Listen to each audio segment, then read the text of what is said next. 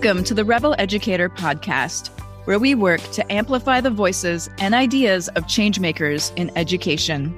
We talk with students, educators, and thought leaders who are questioning the status quo and resisting tradition in education. So welcome, Rebel Educators, to this episode of the Rebel Educator Podcast. Welcome, Rebel Educators. I'm here today with Barnett Berry. Barnett is a research professor at the University of South Carolina and serves as Senior Director of Policy and Innovation.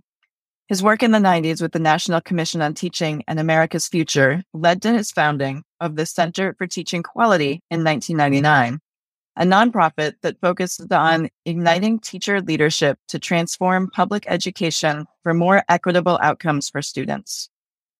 He is the author of over 150 peer-review articles, book chapters, and trade journal publications focused on teaching policy, teacher leadership, and systemic change in education. His two books, Teaching 2030 and Teacherpreneurs, Innovative Teachers Who Lead But Don't Leave, frame a bold vision for the profession's future. Welcome, Barnett. Oh, it's great to be with you, Tanya. And I love the name of the podcast, Rebel Educators. Outstanding. Well, it's designed to show that we're trying to push the status quo and resist the tradition that's happened for so long in teaching and in education, and push towards creating something new, whether that's small ways in a classroom or large ways in systemic change like you are. Well, it requires both bottom up and some, I'm not called top down, but push through strategies. I think it's got to be a combination. I think Michael Fullan has some of the best language and conceptualization of what it takes for what is required for us to educate every child at the level he or she deserves. Well, can you talk a little bit more about that and share a little bit more about that? Like, I do want to go back to the beginning and hear about founding the Center for Teaching Quality, but I'd also love to hear about the research you're doing now on developing deeper learning systems and creating, what the system of leading teachers needs to look like. Well, can I start with just a quick, probably way too abbreviated version of why schools, which change all the time, but don't seem to fundamentally change in any serious way, while we continue to see even very well-intended reforms fall far short of their mark. One is, and I'm going to give a shout out to Cohen and Maida here, effective reforms that really have stuck with us, have met the felt needs of those who had to implement them. Another key principle along these lines is that in really the ambitious curriculum reforms that Dick Elmore many years ago documented that seemed to spread or scale, teachers saw themselves as working in or being part of an interlocking network of professionals who share expertise. We have not done one or two very well in this country when it comes to trying to really transform schools. And then finally, there's a third piece. I think too often we dichotomize the issues at play. It's either one or the other. Like, for example, do we focus on academic press or do we build a community of caring in our schools? It's like we have a choice between doing one or the other. Why not both?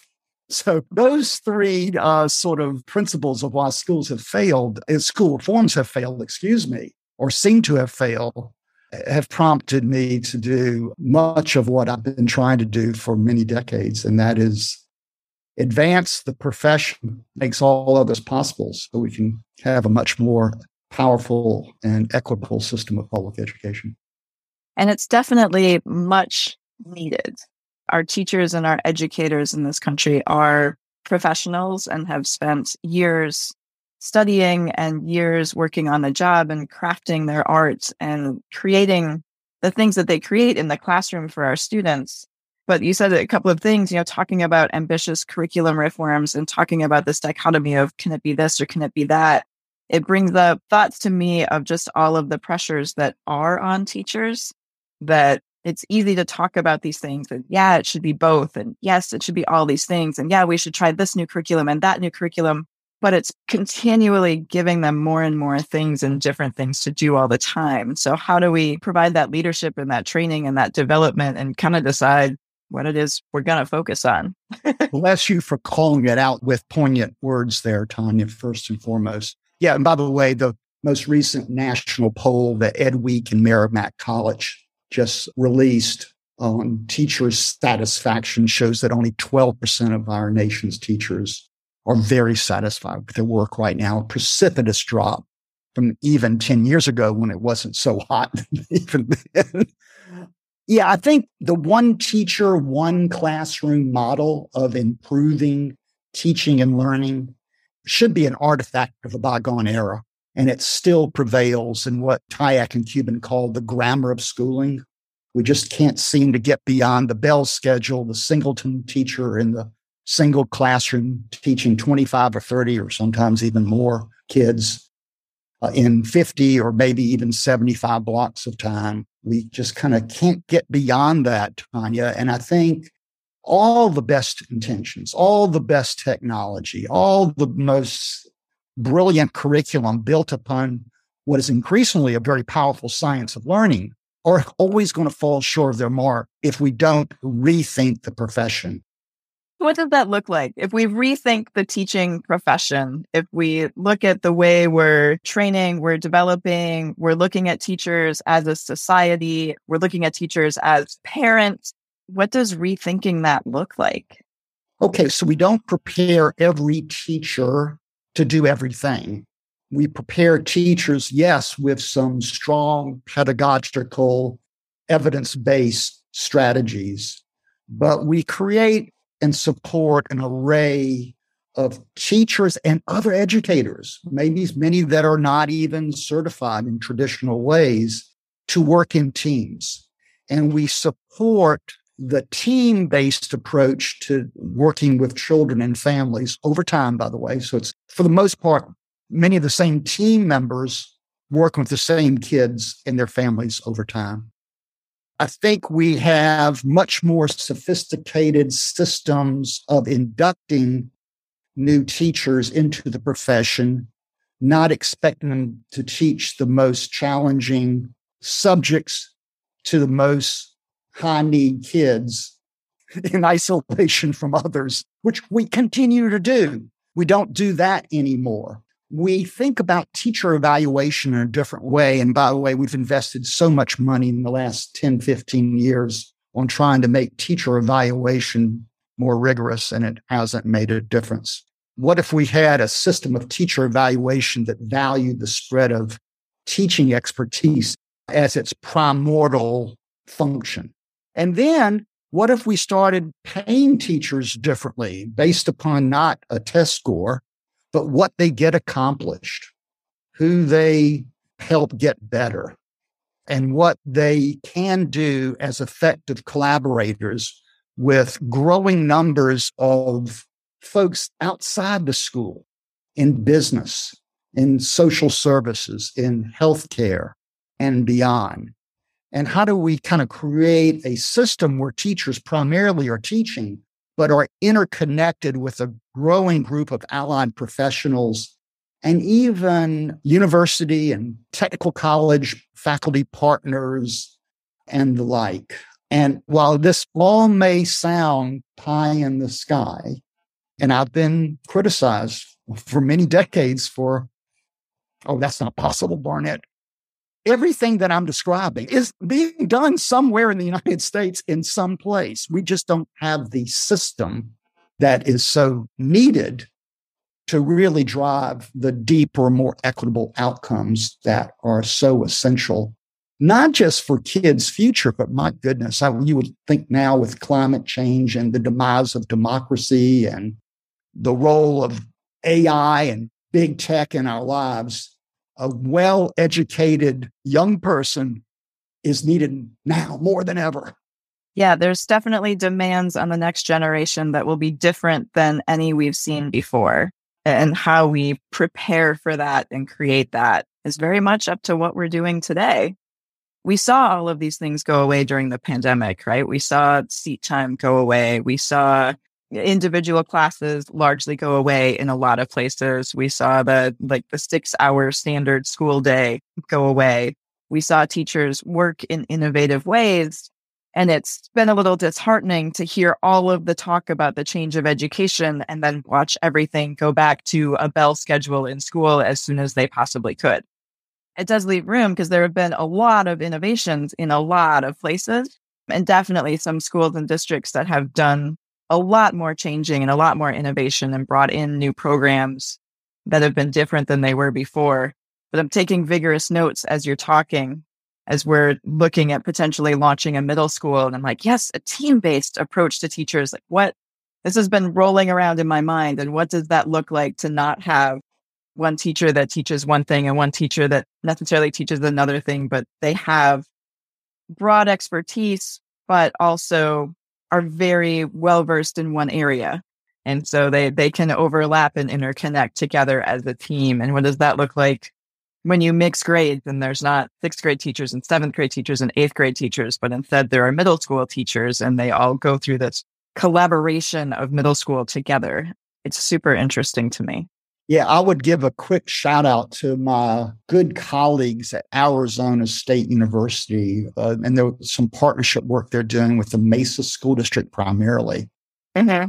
And I was fortunate enough, as the trauma travels associated with the pandemic seemed to ebb a bit a few months ago, got on a plane and spent some time with a bunch of educators at Stevenson Elementary outside of Phoenix. And they're just beginning this journey, even though they've been at it for a few years and started before the pandemic. They've got this team-based approach to in their 3rd grade. And this is in part because of teacher shortages. They have a lead teacher who's really good at many things, several other teachers, a paraprofessional, and 2 student teachers, but they're residents, like teaching hospital, where they actually get paid. Not a ton, but more like a paraprofessional. And those, let's say 7 adults are working with about 110, 115 kids. One of the teachers who had been teaching, like many teachers have always taught, in that one classroom with those 30 children says to me, my goodness, I know 110 kids better now as part of this team. What they're good at, what they care about, what they need to know, be able to do. I know them much better, 110 of them, than I did when I taught solo in a classroom with my only 30 kids. And then to put a cherry on top of the sundae, she later says, oh, and by the way, we had no stress as a team teaching during pandemic. Which teachers in America could say they felt no stress teaching during the pandemic? Well, these teachers at Stevenson did. That gives me hope. There are examples where we've tried this before in previous decades. Team teaching was a thing in the 1960s when I was in elementary school, by the way, in some places, but it went away. Yeah, it's interesting to hear that even with a group that large, they feel like they can really dig in and build those relationships. Because that's one thing we found in a small school is that it's been great to have classes of 8 to 10 kids where we can build those interpersonal relationships among kids and among teachers and among all the different classes and really create that community as a school. This is where I'm hopeful technology, and you're right there in the middle of Silicon Valley, and I've seen technology being used more to fix education as opposed to accelerate innovations in education. But that's another podcast. We tend to think of class size just in terms of that one teacher, and whether there's 30 in there or 22 or some other number. There's some situations where class sizes could be 60 or 70 with the right adults in that room. There are other classes that ought to be 7 or 8 or even fewer. We've got to be much more flexible. And how can technology help us reorganize people, the heart of the education, the adults who are facilitating and supporting the learning and leadership of young people and the young people themselves. I mean, how do we rethink how schools are organized and how we use technology inside of a school? We're always going to need really wonderful places, right, for young people to go to learn and to learn to get along, learn to be able to communicate more effectively with others, to collaborate with others, is what business leaders say they want most in high school graduates, by the way. We need places that young people go during the day, and for some of them during the evening. But we need those places to be much more fluid, and we need those walls and fences that separate classrooms from each other and schools from their communities to come down. We got to tear down those walls. And that's what this kind of whole child, where it meets deeper learning, need to come together in the future of schooling. What does that look like? If we could truly use technology for innovation and we were going to build, that public school classroom of the future, what would that look like? And how would we define success of that classroom? Well, you can see some of it at kind of a North Star for deeper learning, High Tech High in San Diego. It looks some of like that, where space is created and teachers are increasingly prepared to lead kids in their own exploration of knowledge and the development of skills that they need. Okay, so some of it is the open space interdisciplinary curriculum. And then this is where policy comes into play and governance comes into play and financing comes into play. Then there's got to be mechanisms so that those who are educating children, the primary educators of children, which are qualified, sort of licensed teachers who are prepared for this type of work, are more connected to all the supports that young people need, whether it's from the apprenticeships that need to be tied to businesses both near and far, because like at Anaheim Unified High School, I'm going to give a big shout out to my friend and superintendent, Mike Matsuda, where there's a third of the kids are in internships right now in that school district, and many of them virtual. So you got to build those that takes liaison work. It takes partnership development work. Same thing with working with social services and healthcare and parents who are homeless. We've got to have ways to really connect the lives of children and their learning to their academic success without having teachers do everything. We got to build a system that I will say looks a little bit more like an operating room. Well, I know there's only one patient at a time and teachers deal with many more than one at a time. But think about an operating room, the different doctors, the different nurses, the different technicians, the different technologists, the different assistant, all in there working together as a team. And I think that's what the future needs to look like. We began to paint some of this in our Portrait and Teaching 2030, my work that I did with, over a decade ago now, with 12 outstanding teachers from across the country. And it's a work in progress, Tanya. You say that every day. It's always a work in progress. I like the operating room analogy, and I see the teacher in that role kind of as the facilitator of making sure all of the pieces are working right. They're all collaborating, getting feedback from everybody on how did this go? Are we ready for the next step? What do we still need to work on? What maybe got missed? Yeah, that teacher may not be the best math teacher, but one hell of a facilitator of professional learning and leadership, which need to be intertwined, by the way. We can't separate the two like we typically do in education. Every teacher can't do everything. We've got to really think about some group of teachers as generalists who are kind of dot connectors, curators, liaisons, community navigators, and then an array of specialists, some of who are in the building, and many of them not necessarily in a building, who can provide support to young people and their learning. Yeah, I think that paints a really great picture of what a teaching team could look like. From having a facilitator, creating that learning experience, creating community navigators, and building that ecosystem of community professionals to support students, and then having the specialists in those really specific areas where you need really specific knowledge to be able to teach that and share that knowledge well. Yeah, imagine even the dispensing of the bell schedule. I mean, yes, there's time for kids to eat, and there's times for kids, yes, to play. We need to have recess for everyone. The science is clear on the importance of play in child and adolescent development, all of that. But imagine that we actually do so in ways that might look different inside of a school building. Some group of teachers who are working with some group of kids over time may have a little bit different schedule that they design with families in support of those children's learning. It may not look exactly the same for another teacher team in that same building, and clearly not in the same district. It's not the one-size-fits-all fat-free model of teaching that Frederick Taylor, the kind of godfather of scientific management in the 1920s, model of organizing the assembly line and managing people on it, became the model for how we organize schools that are still with us today, point blank. That is the fact of the matter. Yeah, it's wild. That is definitely wild.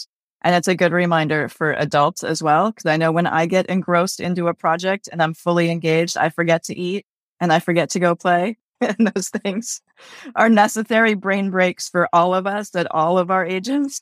Yes, there's a lot of talk about whole child, thank God. And whole child is about accelerating academic learning by attending simultaneous to a child's cognitive, behavioral, mental, social, and emotional needs and strengths. I'm going to emphasize the word strengths. That's what whole child education is all about. And it means putting together an ecosystem in a community to deliver on that aspiration to teach children as whole children. But we do not get to whole child education at scale without tending to the whole teacher.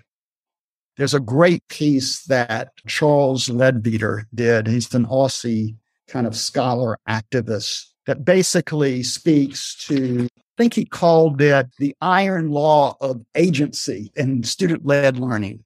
He says, it is impossible for students to develop agency unless teachers themselves are agents, trusted by the school and the wider system to craft and design learning with students. He writes, students only become agents when capable teachers do as well. So I love your name of your podcast, Rebel Educator. Teachers as agents of change. We've got to create space for them. We've got to socialize them for that. In our teacher ed programs, alternative and traditional, where do we socialize teachers to be agents of change? If we do, it's by accident, serendipity, not strategy.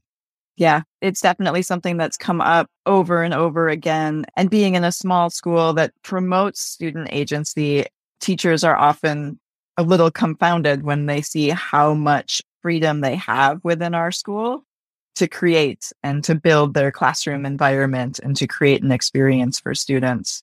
And how do we support that so that more students and more schools and more districts can have that? Teachers have to be able to model what they're teaching, and administrators have to be able to model that to teachers, and it all flows that way. Yeah, absolutely. So let me ask you one of my favorite questions to ask, being the leader of an elementary school. I really enjoy hearing people's experiences and the memories that they have from that time period. I had one teacher who, this was back in the 60s, Tanya, so I'm really dating myself here. In our basal reader, she would put rubber bands in the books to try to encourage us not to read more than we were supposed to be able to read at that time, so she could keep us all on the same page in her daily instruction. Then a few grade levels later, I think it was Miss Rummins, who had a very different approach and used kind of a package program, but in a very creative way for us to kind of learn on our own, work in some small groups in kind of both competitive and collaborative ways at the same time. Who could accomplish the most and who could help each other accomplish what entailed in that curriculum. And I'm drawing a blank. I can see the boxes.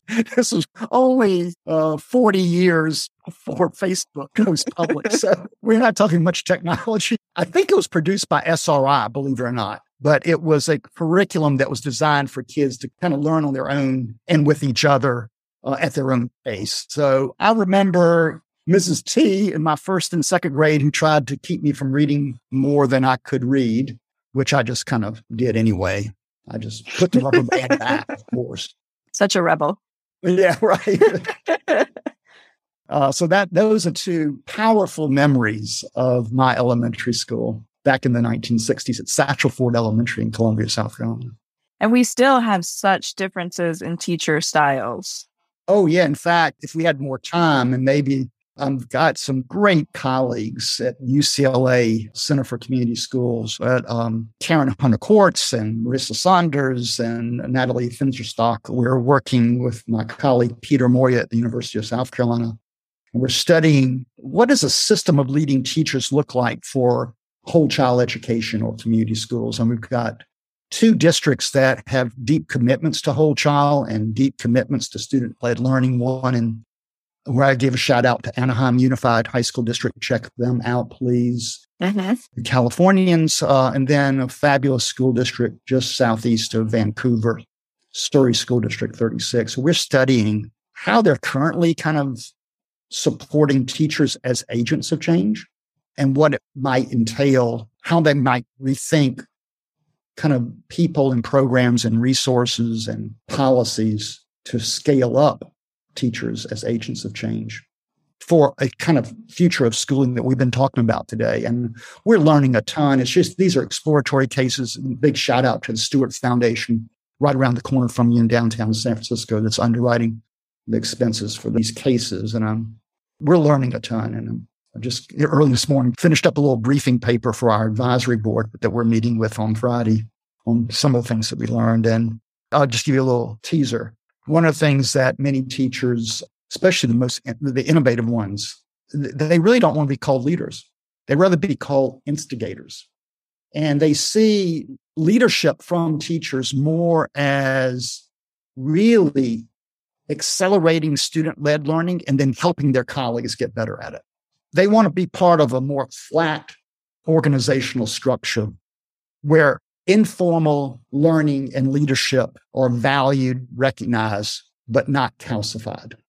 You know, oftentimes when we think about teacher leadership and leadership in general, in most organizations, particularly in education, we think about career ladders. And oftentimes for most teachers in the last 40 years, when we've tried career ladders, and by the way, every decade we have a round of those innovations that come and go like stars in the night sky.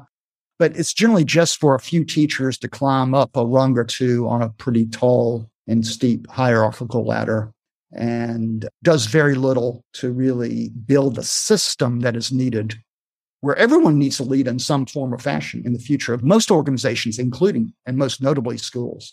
So we're kind of coming up with some, I think, a little bit deeper understandings of what that system might look like. And it gives me great hope that we can continue on this journey, which many like myself have been on for a very long time.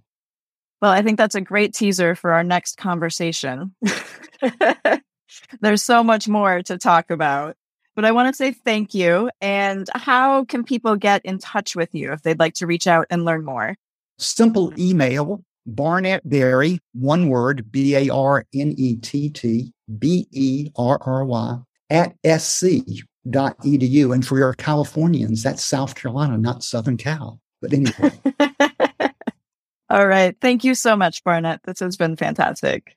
Oh, thank you, Tony. I look forward to working with you some in the future. You are fabulous. And thank you so much for your leadership and what you're doing to make lives better for kids and the educators who are teaching them. Likewise. Thank you. Thank you, everyone, for listening to the Rebel Educator podcast. I'd invite you to check out rebeleducator.com, where you can see all of our upcoming workshops, webinars, and professional development opportunities. UpAcademySF.com, where you can see our current progressive elementary school in action. And if you've enjoyed this episode, we'd love for you to leave a review and rate our show so that others can find it and love us too. Keep resisting tradition, Rebel Educators.